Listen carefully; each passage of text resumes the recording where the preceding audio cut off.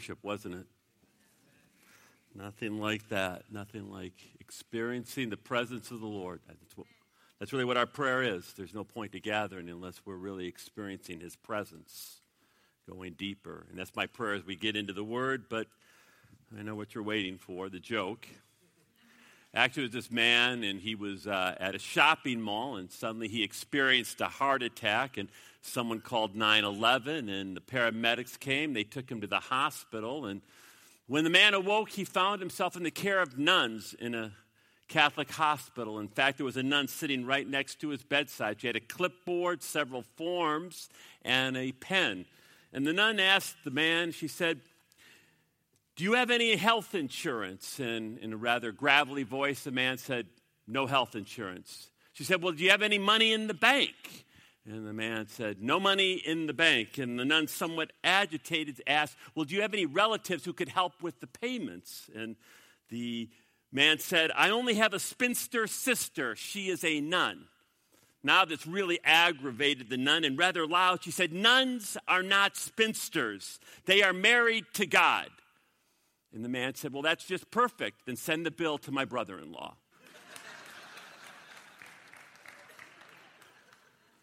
Some of you will catch on to that. That's all right. Well, this morning as we continue our study in the book of Ephesians, we've been talking now to the section on relationships. And when it comes to relationships, we talked about generally our relationships aren't great because, you see, the problem lies within us. We always want to think it's external, but that's really not true. It's really internal. You know that, right? You're not sure. Well, by the time this morning's over, maybe you'll be sure. See, we need to change. Every single one of us, we all need to transform. So I've entitled the message this morning, "Are You Changing? Are You Changing?" Lord, I just, before we enter communion, I believe these next several minutes are powerful and important to set up for next Sunday. And so I just ask, Holy Spirit, that you'll come. Even in a more powerful way, you'll open our hearts up to what you have to say. Because your words are always intended to bring life if we'll receive them. And so I cry out that there'll be life this morning. And people who had chains previously are going to walk out free because of Jesus Christ. So I ask that you would fill me from the soles of my feet to the crown of my head. And I just thank you for what you're going to do now in these next several minutes. And I praise you in Jesus' name. I want you to know the Father wants to make you into a beautiful person. He wants to make me into a beautiful person. He wants to make us look like Jesus. That's beautiful. The problem is we have, too many of us, what is known as a defeated mind, and you say, why is my mind defeated? And the Apostle Paul actually answers that question in 2 Corinthians chapter 10, verses 3 and 4. Skip, can you put those verses up? Paul writes, "We are human, but we don't wage war as humans do. We use God's mighty weapons, not worldly weapons, to knock down the strongholds of human reasoning and to destroy false arguments." Why are we so defeated in our lives? Why am I so defeated in my life? I'm defeated in my life because I'm defeated in my mind. Why am I defeated in my mind? I'm defeated in my mind because Paul says we have strongholds in our minds. The Greek word for stronghold literally means a fortification, a fortress. And we have these fortresses and we have these mindsets, and they create a hopelessness within us, causing us to accept as unchangeable behaviors, situations, mindsets that we know are contrary to the will of God. Do you know that Satan knows your strongholds and he uses them against you? In fact, Madison Avenue knows some of your strongholds, some of my strongholds, and they use them to their advantage. And I'll tell you, strongholds literally put your mind. They put my mind in chains. They put us in bondage. And we find ourselves struggling to fight against these strongholds, these mindsets. But time and time again, we find ourselves giving in. And we're doing the very thing that's killing us, that we want to stop, that we're so guilty about, that we're so guilt-ridden about. But the stronghold has us.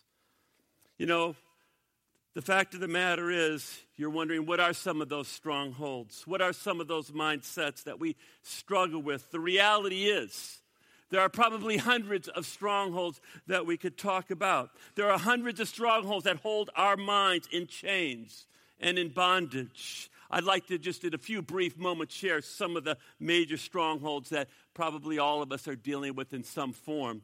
The first stronghold I talk about is feeling good about me. I just need to feel good about me. You know, living in America, most of us feel it's an inalienable right to feel good, right? We believe we have a right to feel good. You know, not too long ago, I ran across this cartoon, and the cartoon started out with a little boy, maybe 5 or 6 years old, and he was holding this huge trophy, just about as big as him. He gets home, and his mother asks him, well, where'd you get the trophy? Why did you get the trophy? And the little boy says, well, I just signed up for soccer. You know, no. God forbid that I don't feel good about myself and that you don't feel good about yourself. You know, this has been one of my great strongholds. One of my great strongholds, feeling good about me. I'm not totally sure where it started, but I have a pretty good idea. You know, many of you know that I love sports. Made no bones about that. Used to be a major stronghold, in fact, in my life. And I loved all kinds of sports, baseball, basketball, football, tiddlywinks. I mean, I'll play you in tiddlywinks. And I was competitive in tiddlywinks. I mean, it just ran in my blood. And some sports I was good at, some other sports I wasn't so good at. Sometimes my team won, sometimes my team lost. But I remember when I was 10 years old, I remember very well, and it was my first year playing Little League. Went from softball, graduated to hardball. So I was the youngest guy, or one of the youngest guys on my Little League team. And I remember one particular game. It was the last inning of this particular game. We were 1 run down. The bases were loaded. There were 2 outs, and little Frankie was coming up. Now, you know, we had a little rule in Little League that if you showed up to the practices and you came to the games, the coach had to put you in, 3 innings, and you had to bat at least once. So the coach had no choice. He couldn't pinch hit for me. He had to put little Frankie up to bat. And I remember before I came up to bat, he said to me, Ray, the first thing I want you to do is I want you to, when you get to the plate, you crowd the plate. You know why you crowd the plate? Take one for the team. Take one for the team. Then he said, the other thing I want you to do is I want you to crouch real low like this. Look like, you're doing something what you shouldn't be doing, but I won't talk about that. You want to make the strike zone as small as possible. And above all, Ray, do not swing at the first 2 pitches. Well, little Frankie goes up to the plate. You know how it is in Little League. The fans are going nuts. The parents are going nuts. Why? I don't know. It's a Little League game, but they're still going nuts. Now, I'm going to save you the drama of what happened. Blow by blow. Little Frankie struck out. Let me tell you, there's no longer walk from home plate to the dugout after you struck out. And in particular, you lost the game. And I remember, leaving the field with my parents, head down, fully ashamed, totally humiliated. And my mother says to me, it's only a mother can do. She goes, I know what will make you feel better. Why don't we go to Bridgman's? Now, in my day, Bridgman's was the big ice cream place there in the Promised Land, Minnesota, in Edina. And, I thought, okay. So we went. And I remember ordering a big sundae, hot fudge, whipping cream, cherry on top. And by the time I got done, you know what?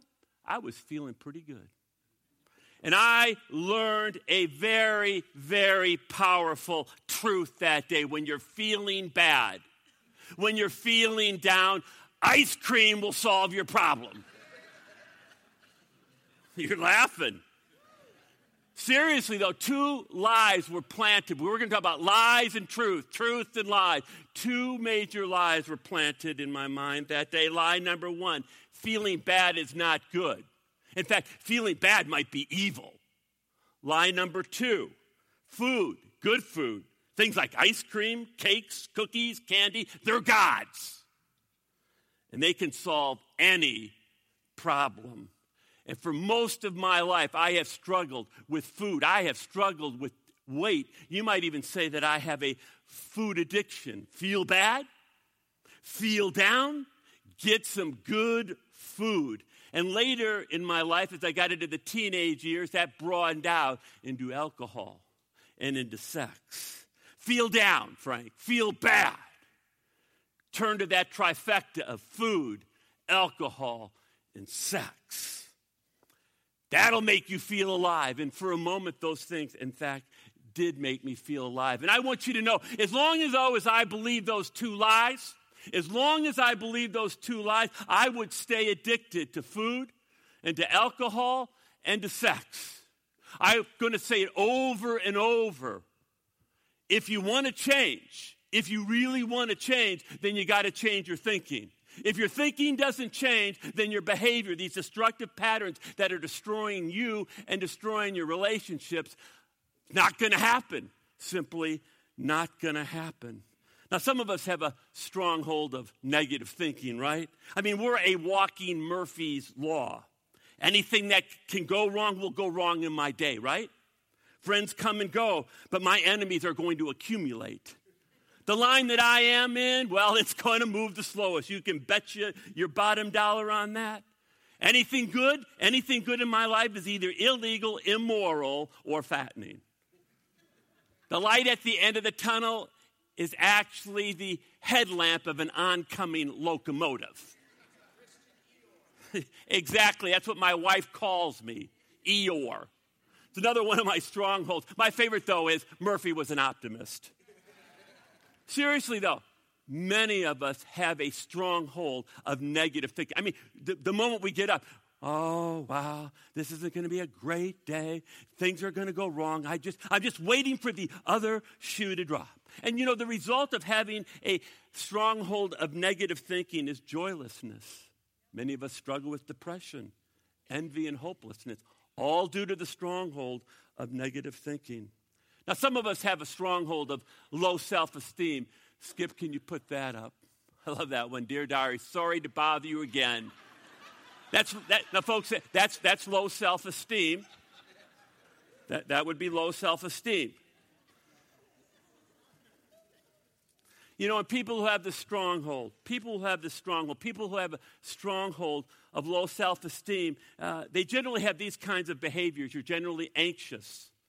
You're lacking in confidence.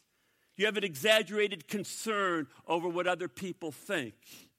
You're reluctant to take on challenges. You're generally quiet, maybe in a corner somewhere. Hypersensitive. Generally have poor relationships. You oftentimes will sabotage yourself. You suffer from addictive behaviors. Perhaps this describes a few people here this morning. You have this stronghold of low self-esteem, and it's not only destroying you, because see, what makes life worth living is having good relationships, and when you have a low self-esteem, when you have the stronghold of low self-esteem, you don't have good relationships. Others of us might have the stronghold of entitlement. Well, we live in America, right? And so we find ourselves having the stronghold of entitlement. People who have the stronghold of entitlement tend to think these things. My parents owe me. My parents owe me. People owe me. God owes me. You know, I deserve better than this. I have my rights. Sound familiar? People with the stronghold of entitlement tend to think these kinds of things. And of course, it leads to great disappointment in life and with people. Now, perhaps the most devastating stronghold of all is a wrong view of God.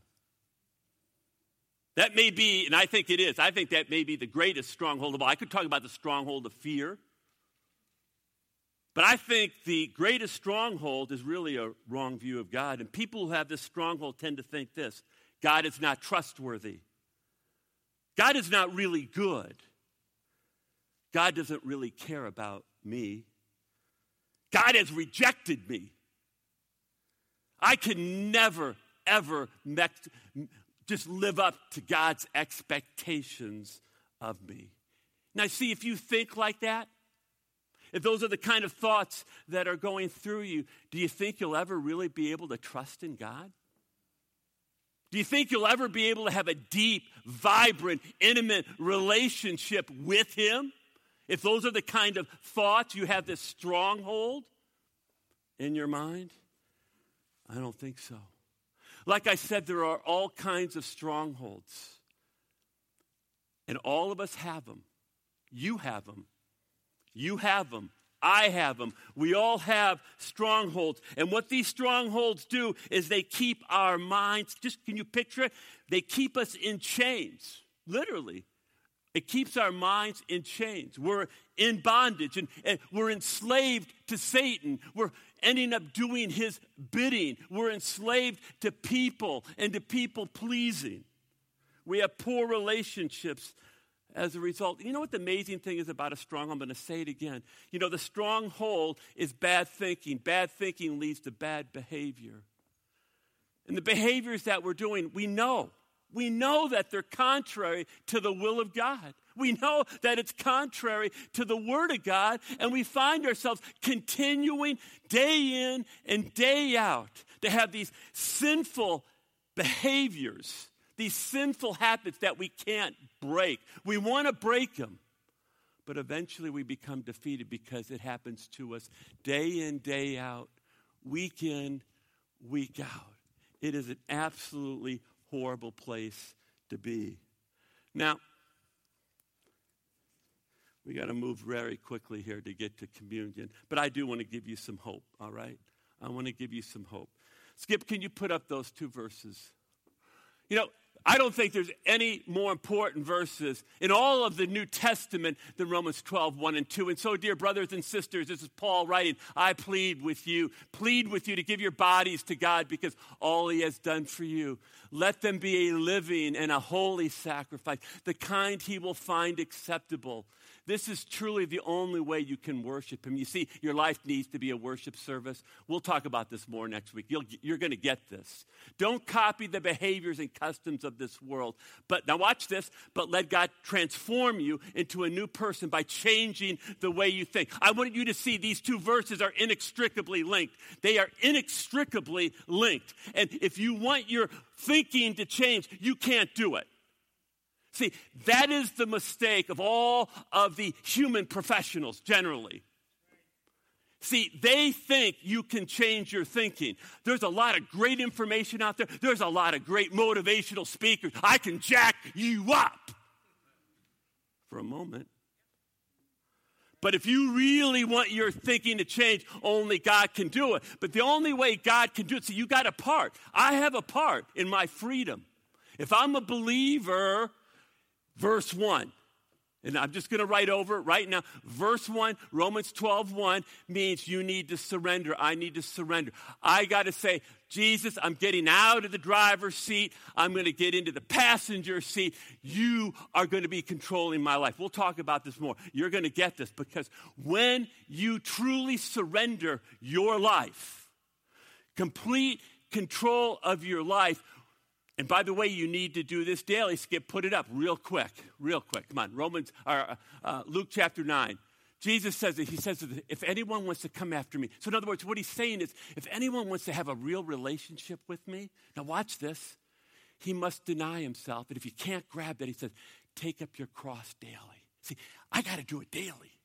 Do you know every day I get up and I said, Lord, I want to die. I want to die. This sounds counterintuitive, so I can live. Because, see, when I die, then I'm going to live because Romans 12:2 is going to happen. Put it up, Skip, real quick. Romans 12:2 happens. Then God in the person of the Holy Spirit, Ephesians 5:18, we didn't get to that this morning, but Ephesians 5:18 will occur. The Holy Spirit's going to be unleashed in your life. Remember, do not be drunk with wine. Do not be controlled by the flesh because you'll do worldly, fleshy things that will destroy you and destroy your relationships, but instead be filled, remember that? Controlled by the Holy Spirit. In other words, allowing the Holy Spirit to be released in you. See, when the Holy Spirit's being released in you, guess what? Your brain, your mind, your thinking begins to change. You know the greatest healing God wants to do in your life? And I do believe he's a healing God. Do not get me wrong. The greatest healing he wants to do in every single person's is your mind. Oh, when you got a healthy mind, it's a beautiful life. It is a beautiful, beautiful life when you have a healthy mind. We'll continue this next week. Because if you grab hold of this, your life can change from defeat to victory. From defeat to victory. Now we're moving towards communion. Communion is about Jesus. And if you're a server, you can just get back there. But, Skip, can you put up the picture? You know, it's about the cross we're going to talk about. Cross is important because, see, if you placed your faith and trust in Jesus and you say, well, that's bloody, Pastor. Why is it so bloody? Because that's the price of getting well. It just didn't happen. You don't just get well. Somebody had to pay the price for it. You couldn't do it, and I couldn't do it. He did it. The first step in getting well is you come to Jesus, you place your faith and trust in him. He forgives you of your sins. Isn't it great? How many here really know that their sins have been forgiven? I mean, you know that you know. You don't live in guilt anymore. See, it's horrible. I love Romans 8:1. There is no condemnation for those who are in Christ Jesus. Oh, that's awesome, isn't it? But Jesus does more than just that. See, Jesus said, I've come to set you free. If the Son sets you free, John 8:30, you shall be free indeed. See, he not only came to forgive us of our sins, he came to make us well so that we can live in victory. He doesn't want us to live in the muck, in the mire anymore. He doesn't want us to, always be guilty and live under condemnation because we just can't get out of the muck. We can't get out of the mire. He wants that. And it's possible. So the cross isn't just about forgiveness of sin. It's about healing. It's about setting us free. Strongholds. The power is the lie. Freedom. The power is truth. You may not have it yet. We're going to keep next week. Next week, we'll really get into it. I want you to know that Jesus wants you free. He wants his congregation free. I pray that we would really believe that.